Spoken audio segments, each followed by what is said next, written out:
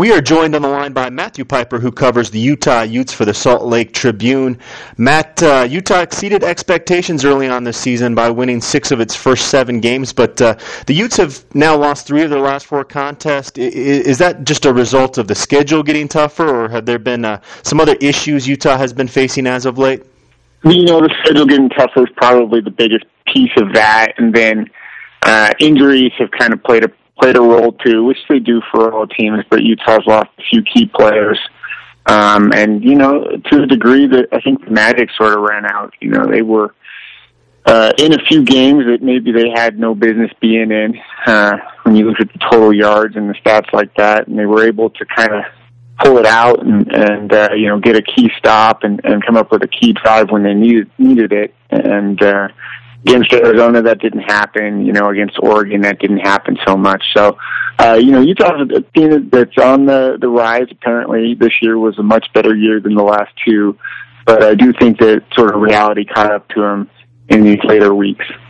Kyle Whittingham has obviously enjoyed a lot of success as Utah's head coach, 83 wins in 10 seasons. You kind of mentioned this season has been better than previous seasons since they joined the Pac-12. They have a chance to have a winning conference mark for the first time since joining the Pac-12. Matt, was Whittingham starting to feel any pressure coming into this season, and would a 5-4 conference mark remove any pressure that he might have been facing? Absolutely, yeah. At least locally here in the media, the expectation was, that Utah was going to have a tough time making a bowl game with the schedule that they've had. And, he's done that and more. And, he has the potential to have 8 wins in the regular season if he can win in Boulder. And, then go to a decent bowl game at least and go for his 9th win. So if he were to end the season with 8 or 9 wins, that would pretty far exceed the expectations here locally.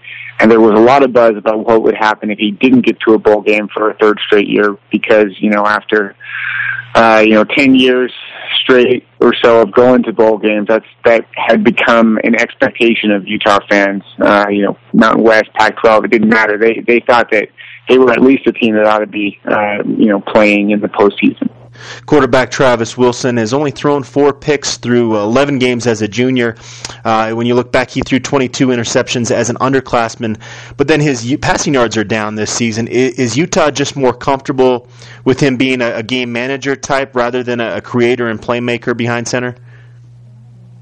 This has been a strange season for the offense, because they brought in Dave Christensen, who was Wyoming's head coach, and had a lot of success with his spread offense at Missouri.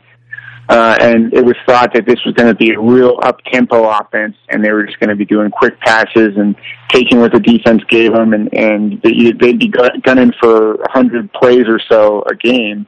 And they've not done that at all. What they've done is they've relied on Devontae Booker, their junior running back, and just tried to control the time of possession and limit the possessions for each team. It's been night and day what we've seen on the field now here in late fall from what we saw in spring and fall camp. And I guess this is all just a long way of saying I'm not exactly sure what happened to change coaches' minds, but what Travis Wilson is doing is sort of a very limited imitation of what he was doing last year. They're not throwing it across the middle very much. They're kind of going to the sidelines and taking maybe 1 or 2 deep shots a game. It's a very, very conservative game plan, and that's why I think the interceptions are down, and it's also why the passing yards are down. Yeah, I was going to ask you about Devontae Booker. Colorado's coaches and players have been talking highly of him this week. He ranked 2nd in the conference in rushing, and with a big week in Boulder this week, could actually jump ahead of Paul Perkins in that category. Could you talk a little bit about his emergence this season and what makes him a difficult back to stop? He's just great. In spring, going back again to spring, watching him, it was clear to pretty much all the observers very, very quickly that he was something a little bit special. He just kind of has it all, to be honest. He's 5'11". I think he's listed at about 200 pounds, so he's not huge, but he's a bruiser. He seeks out contact, and he looks to be sort of the guy who wins that battle in the first collision, and then he stays on his feet, and he's really fast if you give him some space too. So I don't know if Utah coaches knew exactly what they were getting in him. They say they do, but he surprised a lot of people and is one of Utah's better players without a doubt. Just moving over to the defensive side of the ball now, you look at the Utes, and they lead the conference in sacks, led by Nate Orchard. Utah's had some good defensive lines in the past. Where does this year's group stack up? Pretty high, although the last few weeks, you asked kind of what has changed. That's actually a factor I probably ought to have mentioned. The defensive line, they lead the nation in sacks, so what they're doing is pretty good, and the last few weeks maybe not as good relative to what they were doing earlier in the season, but they haven't been getting as many sacks per game, and the front seven as a whole has had a tough time stopping teams' rushing attacks. How has Utah's secondary performed overall this season? Is there a playmaker or two in that group Colorado fans should know about for this week's game? They've performed pretty well. Yeah, they've got a guy who's playing wide receiver in fall camp who they moved to cornerback after an injury, Dominic Hatfield, who's been going one-on-one with, opponent's top receivers. I'm guessing he's going to be the guy who'll be on Nelson Spruce. And he's been pretty tough. He hasn't gotten a lot of attention, but you might want to keep an eye on him. He's number 15. He's a smaller guy, but he's really physical. And then Eric Rowe they moved him from safety to cornerback with the idea that he's one of the bigger guys who might have a chance at playing in the NFL at corner, and he's been solid this year too. Utah ranks at or near the top in every statistical category as far as special teams go. In between punt returns and kick returns, Kalen Clay has taken 4 back to the end zone this season. Is anyone still kicking the ball to Clay at this point? They are, and against Arizona, he actually had what would have been an 87-yard punt return touchdown called back after a hold before he even caught the ball. He's a threat for sure, but he hasn't scored, I think, simply because teams are looking at the tape and realizing it's more of a priority to corner him. But he's still on the verge of breaking through a couple times a game, it seems like. We're talking with Matthew Piper, who covers the Utah Utes for the Salt Lake Tribune. Matt, they've coined it the Rumble in the Rockies, and Colorado's coaches are trying to talk this up to be a rivalry game. We've seen some close matchups between these two teams since they both joined the Pac-12 in 2011, but it just doesn't quite feel like a true rivalry yet. How do you view this game from a rivalry standpoint, and how do you think the Utah fan base seems to approach this game? I think the Utah fan base, to be honest, doesn't like hearing that it's a rivalry.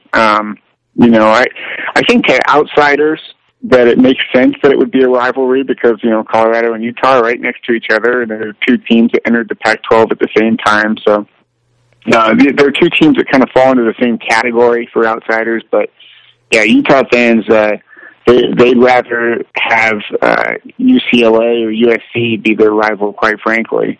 And, Utah players say sort of the same thing. It feels a little bit manufactured, and, I imagine it's probably the same in Colorado. Isn't Colorado State and Nebraska, a much bigger deal there? BYU's Utah's rival. Utah State, to an extent, even, is probably more of a rival. But, as you said, it has been a competitive game, and if Colorado can sort of end Utah's season on a down note, then next year it'll be even more important to beat Colorado, at least for whatever that's worth. Yeah, I think you hit that on the head. It does feel a little bit manufactured. You talked about the injury situation that has affected Utah recently. Who are those guys that are banged up? Are there some injuries of note for this week's game? The new injury for this week's game, the only one that I know of is sophomore Hunter Dimick. He's got 10 sacks. On the opposite side of Nate Orchard, he's been really, really good.